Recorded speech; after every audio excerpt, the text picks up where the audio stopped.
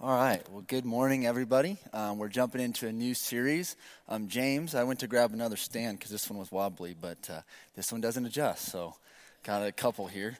But yeah, I'm excited to start this series with you guys. And the book of James, especially chapter 1, has actually been a chapter that's been very impactful for me since I was saved. That when I was first saved, I came home on a spring break, and my mom had always been big on memorizing scripture, and so we memorized chapter 1 together over spring break. And so this has been a chapter I've had memorized and been very impactful for me. And part of the challenge for us as a church going into this series, we're going to be in the book of James for 8 weeks. And I challenge you all to memorize not the whole chapter, but at least the first 8 verses of chapter 1. So that'd be 1 verse a week, and you'll have the first 8 verses memorized of chapter 1. It's a very powerful scripture, and the word says to hide the word in our heart. And if you don't think you can memorize it, I know you can, because in my family, memorization comes a little bit easier for myself and my mom, but my dad, it's a little bit harder for him, but he still does it, and he still has scripture memorized, and you can talk to him about that. So I know memorization comes a little easier for some than others, but everyone can do it if we commit to it. So this is a very fun scripture for me, and last time I preached, I did this and wanted to do this again, but there's a little homework assignment or extra studying if you'd like this at the front of the sanctuary as you're heading out. But just give some context of who the author is, the context of James as a whole, some of the themes that are in this book, as well as some things that you guys can study that go along with what we are going to break down today. And so the book of James was written by James, but this is not the disciple James that maybe you're familiar with in the Gospels, but this is the half-brother of James, the half-brother of Jesus, James, who his mother Mary and father Joseph, and grew up with Jesus. And while he grew up with Jesus, he did not believe that Jesus was the Messiah. James was not a disciple of Christ during his life, but later, after the resurrection of Jesus,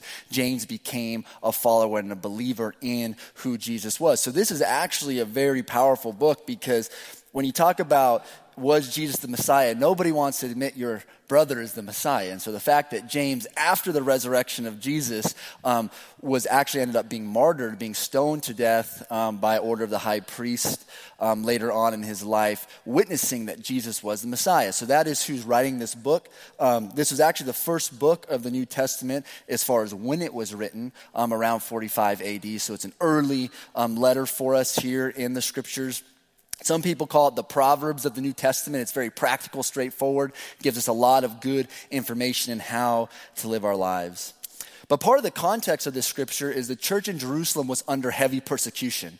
The disciple James had just been beheaded by Herod under his order, and that Peter had just been imprisoned and then was released by an angel, helped him get out of prison, and then Herod had ordered anyone who found Peter should kill him, that he should be put to death. So during this time, there was intense persecution in Jerusalem, and James is writing to the church that had been scattered all over the region. They'd had to leave Jerusalem because of the persecution of the church. And you would think, going under a lot of persecution, James would be writing with a lot of encouragement and trying to build them up, which he does on some level. But James is one of the most challenging books as far as obedience in the entire New Testament. That in the midst of the persecution, James talks about the importance of obedience, and specifically the importance of faith. And our question today for all of us to consider is a very simple one, but really important, is do you trust God? And how do you know if you trust God? And we're going to look in James chapter 1 that trusting God and knowing if we trust God isn't about intentions, but the fruit of our life will show whether or not we trust God. And specifically, we're going to look at verses 1 through 18 in James chapter 1 and how trials and hardships really test and show us whether or not we trust in God or whether we are, in fact, trusting in ourselves. So if you open up to James chapter 1, we're going to read the first verse. That says, James, a bondservant of God and of the Lord Jesus Christ, to the 12 tribes which are scattered abroad, greetings. The first thing I just want to look at here that I think is very important is the foundation of handling trials and temptations in our life is the way that James identifies himself in this letter. I think James could have said a lot of things. He ended up being the head elder in Jerusalem. He could have said, James, the senior pastor, of Jerusalem, and I'm a servant of God. Or he could have said, James, I'm the brother of Jesus, and I'm writing you this letter. But instead, James identifies himself with something that requires a lot of humility. That James says he's a bondservant of God. And the Greek word for this is doulos, which literally means slave. If it's translated, it's actually interesting. You talk to a lot of Bible theologians. They didn't translate this word slave in the English language because we have a negative connotation of slavery in our country. But in fact, the more direct translation of this word is slave. James, a slave of God. And when we think of this word slave, sometimes we can feel like, oh man, is God really asking me to be his slave? And he is. But the good news is that we are slaves as Christians to a perfect master. When you're slaves to a not good master, man, that's bad news for the slave because he's going to be treated poorly and his quality of life is going to be low. But actually, there is nothing better in this entire world than to be enslaved to a perfect master who actually has your best interest at heart and is doing everything within his will for your good.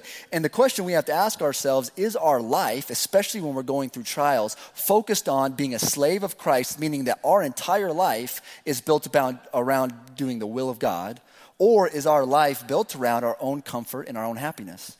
Because contrary to sometimes popular belief, nowhere in the Bible that I have found does God promise that you'll be happy. He does promise joy, he promises contentment, but never in the Bible does Jesus say, I promise you'll be comfortable and I promise you'll be happy. Instead, he says, you will experience trials and tribulations in this world, but be of good cheer, I've overcome the world. So we have the promise that we can have hope, but it starts with us being bondservants, of humbling ourselves with this idea of my job on this earth is to be a servant, a slave of Jesus Christ, and to be committed to his work. And so we have to ask ourselves the question, what is our identity? That's the number one step in seeing how we deal with trials and tribulations in our life. And again, this chapter was in my mind a lot when I was first saved in college. And I had a joke I had a few roommates who knew what the Bible said, but they weren't necessarily living what the Bible said. And they were always trying to get me to do things that I knew I shouldn't do now that I was a servant of Christ. And I had told them I was memorizing this chapter, and, we'd get in arguments or discussions on what we were going to do on the weekends or whatever. And so instead of arguing with them, when they asked me, I started saying, I'm a bondservant. And it was kind of this little quirky joke with my friends, but it was something that I was proud of, as I get to be a slave of Jesus Christ. I don't have to be. I'm not obligated to be. I'm not captured to be a slave of Jesus Christ, but I get to, by my own free will, submit myself to slavery to Jesus Christ. And because I'm doing that, I don't want to do those things. That there was a stance of my identity was now solely in Jesus Christ. And it just became the easy argument. They knew once I said that, the argument was over and they could kind of move on. But the truth is we are slaves to something. We're either slaves to Jesus Christ or we are slaves to our own desires. And if you turn with me to Romans chapter 6, we see this truth played out. Romans chapter 6, verse 15.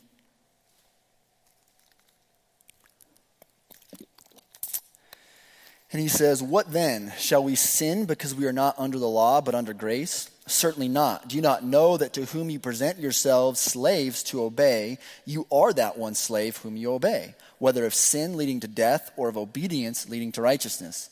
But God be thanked that though you were slaves of sin, yet you obeyed from the heart that form of doctrine to which you were delivered.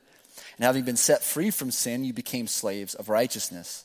I speak in human terms because of the weakness of your flesh, for just as you presented your members as slaves of uncleanness and of lawlessness, leading to more lawlessness, so now present your members as slaves of righteousness for holiness.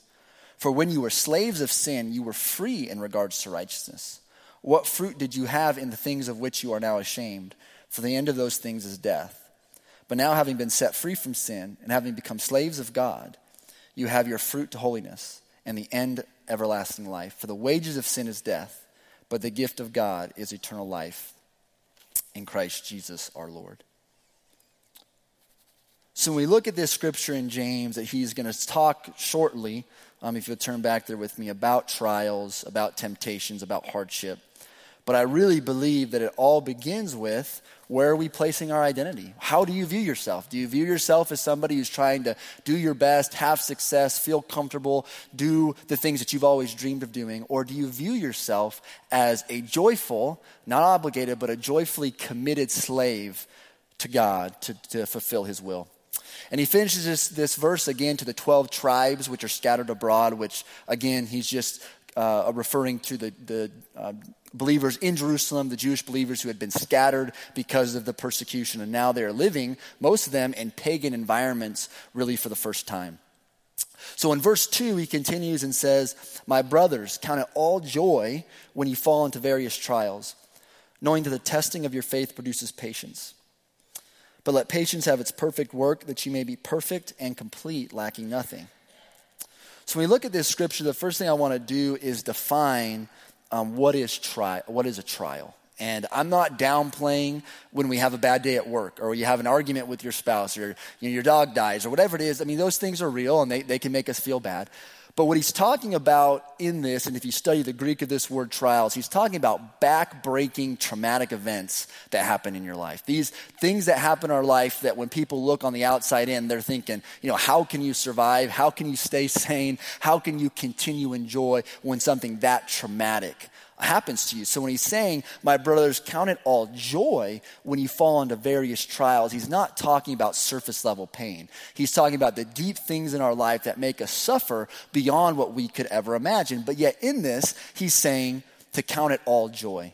Now this is a hard scripture to really think about. Why is he saying that we can have joy in the midst of trial, in the midst of persecution? And nobody demonstrated this better than Jesus. And if you turn with me to Hebrews chapter 12, we see an example of how Jesus demonstrates this, and because Jesus did it, we can do it. That Jesus says that greater is he who's in us, the Holy Spirit, than he who's in the world. That we have the same power that rose Jesus Christ from the dead. Therefore, we can also have joy in our trials. And in Hebrews chapter 12, verse 1, he says, "Therefore we also, since we are surrounded by so great a cloud of witnesses, let us lay aside every weight and the sin which so easily ensnares us.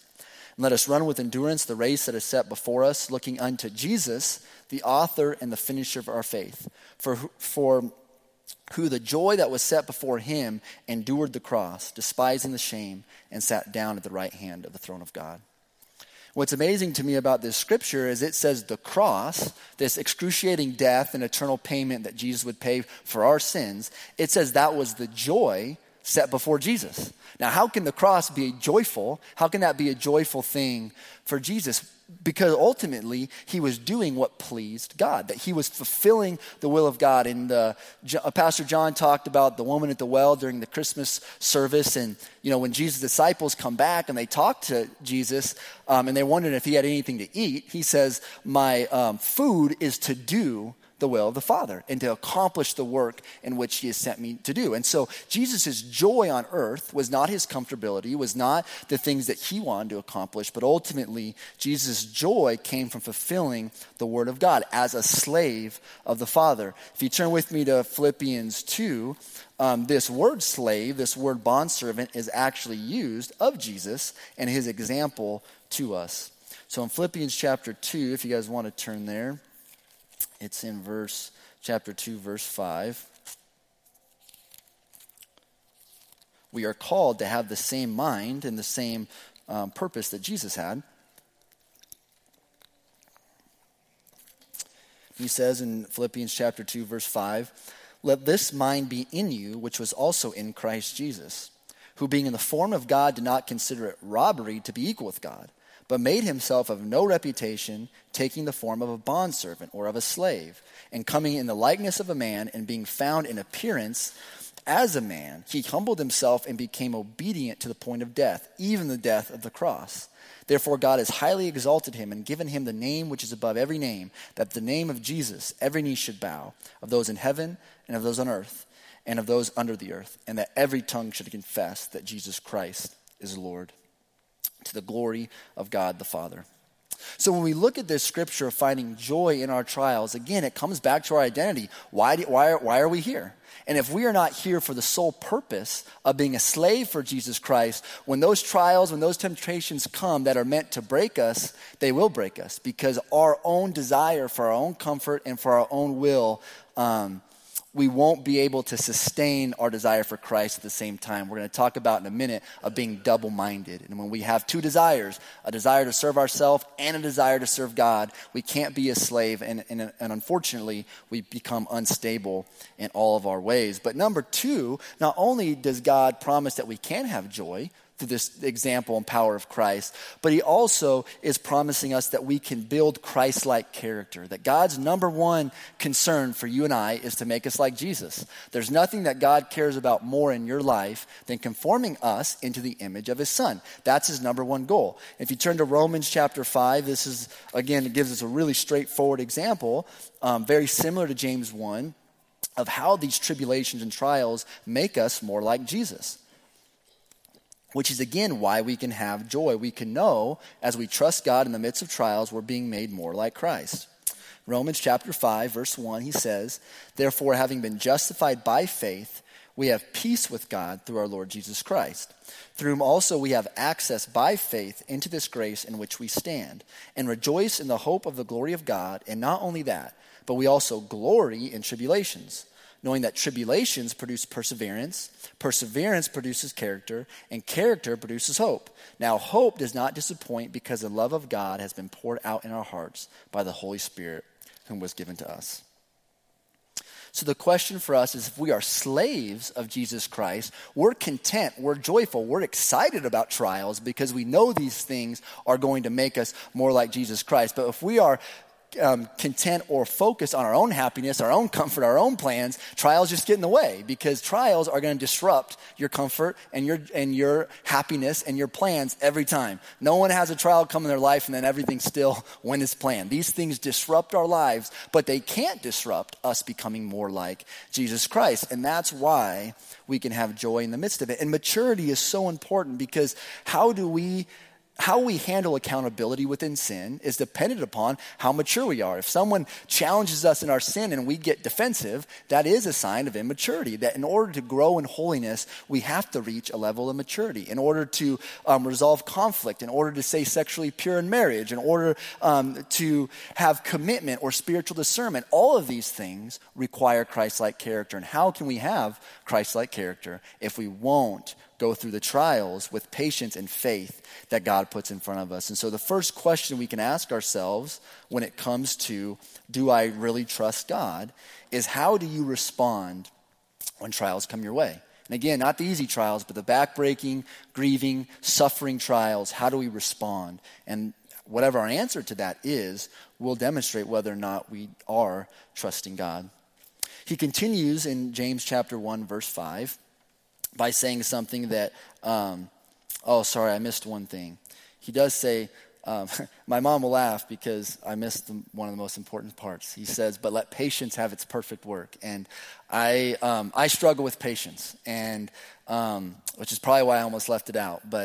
And when I was asked last night what was my word or scripture for the new year, I don't know if you guys do stuff like that. I said this one. I said James 1 through 8. For me this year was patience, because I can get excited about stuff and passionate about serving the Lord, but when it comes to patience, sometimes when I'm frustrated with something, explain it to my mom, she always says, "Remember, Luke, patience is your worst quality." And so it's always encouraging to hear that from your mom, right? But it's good to have someone who's honest too. So, but when we talk about patience, sometimes we have to be patient just because we have to be patient. One of my favorite places to eat right now is Taco Mexico. If you guys have had that, next to Dairy Queen, really good. But if there's a line of 30 people, I have to wait regardless. I don't have a choice. I can't just cut in front of everybody and get my tacos. I have to wait. I can wait joyfully or I can wait angrily, but I just have to wait. And sometimes we're in situations, we're in trials, we're in suffering, and there's nothing you can do about it. And so you have to wait regardless. But patience is something that we do in faith, and it's something that we do joyfully. Some scripture or some translations don't even say patience, they say perseverance. That we have to persevere through trials, not just because we have to or we have no choice, but while we're in the midst of it, we can be joyfully patient and wait on God because we trust him.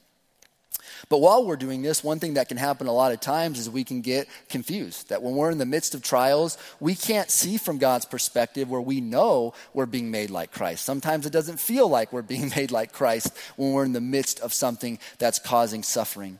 And a lot of times we're looking for answers. And in verse 5, he says, if any of you lacks wisdom, let him ask of God who gives to all liberally and without reproach, and it will be given to him. But let him ask in faith with no doubting. For he who doubts is like a wave of the sea driven and tossed by the wind. For let not that man suppose that he will receive anything from the Lord. For he is a double-minded man, unstable in all of his ways. See, the good news is when we are in trials and we are in temptations, we're in persecution, we serve a God who wants to give you wisdom. He wants to give you clarity. It doesn't mean he's going to give us every step or we're going to know all the answers to all of our questions, but he's promising us in the scripture, if we seek him, we'll find him. That Jesus says, if you knock, the door will be open. And so we serve a God who wants to give us wisdom in the midst of trials and in the midst of persecutions and the midst of hard times. But we have to do this in faith. And this is a famous scripture, if you'll turn with me to Proverbs 3. But it's so good when it comes to what does it look like practically to live in faith. When we can't be holding on to our will and trying to fix things and at the same time be submitted to God's will. That would be called being double-minded. And that's what James 1 is saying, is if you're trying to figure things out on your own and trying to throw up a couple prayers to God, he says don't expect to receive anything from the Lord because you're double-minded and you're unstable, not just in what you're asking for, but in all your ways. See, a lack of faith doesn't just affect one area of our life. Having a lack of faith will make you unstable in everything. And a lot of times the reason why we don't feel unstable and everything is because the areas we feel stable in, we have control over. And so we don't feel unstable because we feel like we can control those areas. But when push comes to shove without faith, we will be unstable in all of our ways. And in Proverbs chapter 3, verse 3 through 8, he says, let not mercy and truth forsake you. Bind them around your neck. Write them on the tablet of your heart. And so find favor and high esteem in the sight of God and man. Trust in the Lord with all your heart and lean not on your own understanding. In all your ways acknowledge him, and he shall direct your paths. Do not be wise in your own eyes. Fear the Lord and depart from him. It will be health to your flesh and strength to your bones. Again, we could do another sermon breaking that scripture down, but it's so practical. You know, are we going to be merciful? Are we going to be forgiving? Are we going to write the word of God in our hearts? Are we going to trust the Lord and not lean on our own understanding? Are we going to be double-minded where we're trying to trust God and we're trying to trust ourselves all at the same time? Don't be wise in your own eyes. Humble yourself. Again, the whole aspect of this being a bondservant, being a slave requires humility for us to humble ourselves underneath the hand of God. So if you turn back with me to James chapter 3, we'll go into our next section. That when it comes to faith, when it comes to trials, we have to believe that God does have our best interests at heart, that he is there to help us, that he is there to encourage us. Because Jesus says, you know, if a son asks his father for bread, his father's not going to give him a rock or give him a snake. That instead he's going to give him what he needs. In the same way, Jesus says, how much more will your heavenly Father give all those the Holy Spirit for those who ask him? So there is an element of we have to be persistently pursuing God and asking him in the midst of our confusion, in the midst of our suffering, in faith, and he will provide what we need. In verse 9, he continues to say, let the lowly brother glory in his exaltation, but the rich in his humiliation. Because as a flower of the field he will pass away, for no sooner has the sun risen with a burning heat than it withers the grass, its flowers falls, and its beautiful appearance perishes. So the rich man also will fade away in his pursuits. You know, I think he uses the example of money here because it's something we can all relate to at some level. You need money to survive. But I don't think he's talking just about money. I want you to think about, what do you feel rich in? Maybe we feel rich in family. Maybe we feel rich in money. Maybe we feel rich in our gifts or our talents. And anything that we feel rich in, we have to be quick to humble ourselves underneath God's hand. And I did a little podcast with my sister this week, which was fun. And one of her scriptures that kind of brought her to Christ, which my mom had shared with her, probably like 100 times before she kind of discovered it for herself and then, believed it. But it's a story of Gideon. And if you're familiar with the story of Gideon, God it's over 30,000 men that are going to go defeat the Midianites. And God tells them, Gideon, if I let you conquer the Midianites with these 30,000 men, you guys are going to take the glory and you're going to think your own strength obtained this victory. And so God ends up cutting the army about in half or even less. There's like 8,000 men left. And then God says, this is still too many people. If I send you with 8,000 men, you're still going to take the credit. So then he says, all of you go to the water and drink on this river. And the guys who drink like a dog that lick the water, there's the ones that are going to stay. And the guys who drink the cup or the water with their hands are the guys that you're going to send home. Well, there ends up only being 300 men left in this entire army. And God says, okay, now that I've whittled you down to absolutely nothing, now you'll know that the victory has come from me. See, a lot of times for us, when we are successful and we're trying to solve our own problems and we think we have the wisdom or we think we're spiritually gifted or it seems like the ministry is going well because of what we're doing, we end up taking all the credit that God has to end up humbling us, bringing us down to this identity of being a slave of Christ for us to really realize what matters and to live in faith. And I saw a poem this morning that is one of my favorites, but the main part of it is only what we will do for Christ will last. And I think that's something that's powerful that all of us need to recognize, whether it's physical wealth or spiritual wealth or whatever it is that we feel like we're wealthy in, is that our days are numbered. And I believe the Bible is clear on that God's appointed a time for a man to be born and a time to die. I'm not too concerned about dying early. When I believe God has my time is up and my mission's fulfilled for whatever he's created me for, he'll take me home. And until then, I'm going to serve him. But I'm not worried about dying early because God has appointed us a time to be born and he's appointed us a time to die. So on earth, our days are numbered. But in eternity, our days are innumerable. And so we have a question or an opportunity to either invest in what is numbered, which is this life and our earthly talents and earthly riches, or we have an opportunity to invest in what's never going to end, eternity. And that's what we have to ask ourselves again, within trials, within temptations, are we focused on what's going to last, eternity, or are we focused on the immediate gratification of doing what seems best for us in the moment? And finally, in verse 12, we'll close with this. He says, "Blessed is the man who endures temptation, for when he has been approved, he will receive the crown of life which the Lord has promised to those who love him. Let no one say when he is tempted, I am tempted by God, for God cannot be tempted by evil, nor does he himself tempt anyone. But each one is tempted when he is drawn away by his own desires and enticed. Then when desire is conceived, it gives birth to sin, and sin, when it is full grown, brings forth death." The scripture is pretty straightforward, but there's two things that I think is so important that we grab from this. Is one, the power to endure temptation is love. That he says, those will receive the crown of life which the Lord has promised to those who love him. So the way we endure temptation is because we love God more than we love sin. But if we love sin more than we love God, eventually that temptation for sin becomes too great for us and we give in to our own desire. The second thing is no one is responsible for your sin and no one is responsible for my sin but me. The Bible says that we are led away by our own desires and enticed. A lot of times we're blaming the devil and we're blaming our relatives and we're blaming the church for why we're sinning. And then no one is responsible for your sin and for my sin but ourselves. That we have to make the choice, or we have to evaluate, what do I really desire in this life? Is my desire my own, or is my desire to be a slave, to be a servant of Jesus Christ? And that is going to be tested in the midst of trials, in the midst of tribulations, because when our emotions, when our pain, it's so tangible, that God isn't always as tangible as your pain and your suffering is. It's right there, it's in your body. And in those moments, we want to find temporary relief in the things that we desire.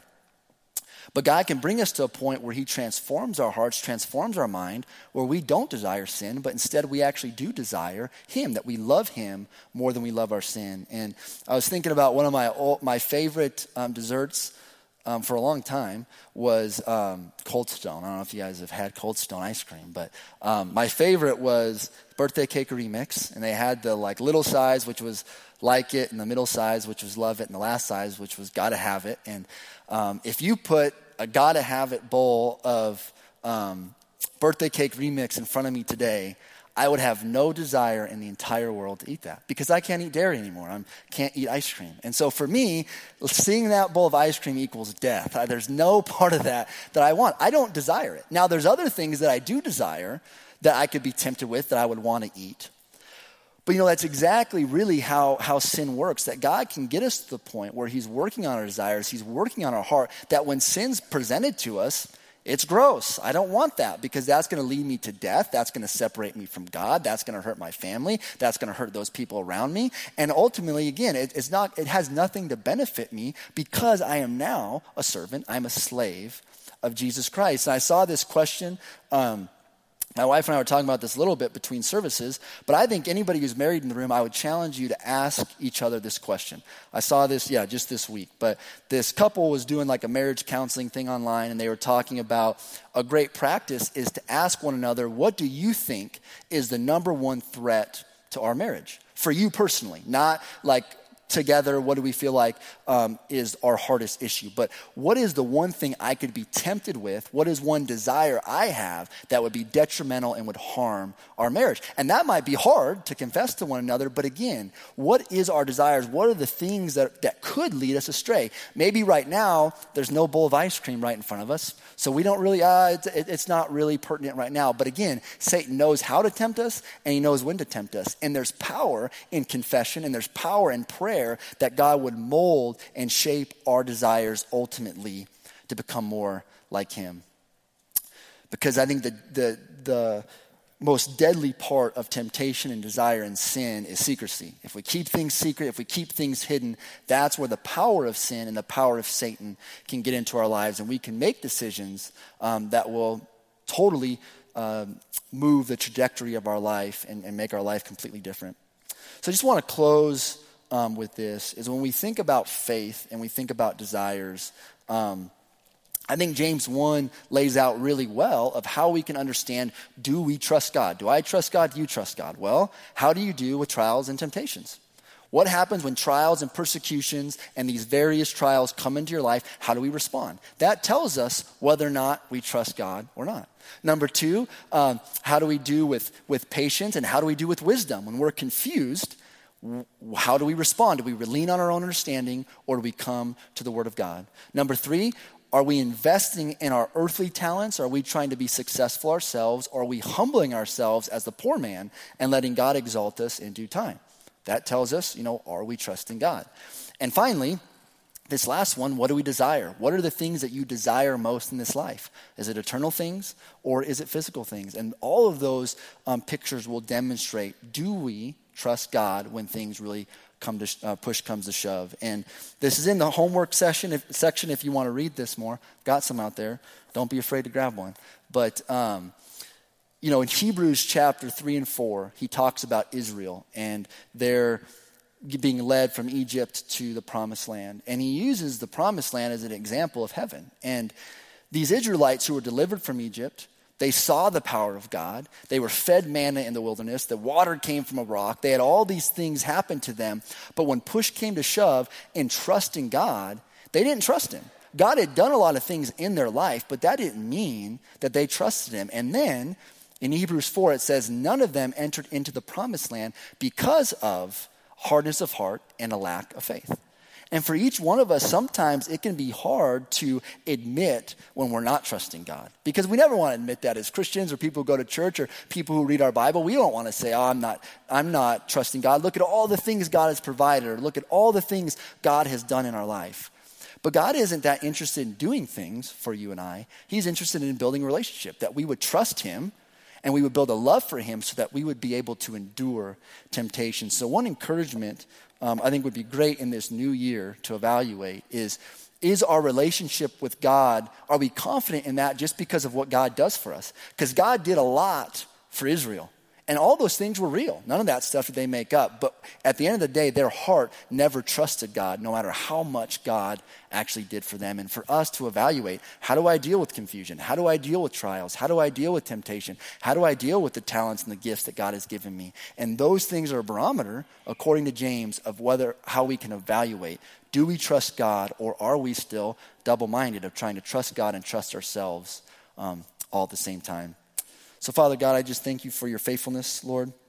I thank you that we serve a God who is willing and able to help us. Lord, you're a God who's willing to change our desires. And if we would just ask you for wisdom, Lord, that you would give it to us. God, we know all of us at one point or another are double-minded and get stuck on our own thoughts, Father. But we just thank you that all you ask us to do is confess and to admit that we're sinning, to admit that we're relying on ourselves, to admit that we're worshiping ourselves rather than worshiping you, Lord. And in that moment, you are faithful and just to forgive us our sins, to renew our heart, and to give us new desires, God. So I just pray that we would live not in a facade of who we want to be, Lord, but that we could truly live in the reality of who we are and who you're making us to be in Jesus Christ. And I ask you these things in Jesus' name.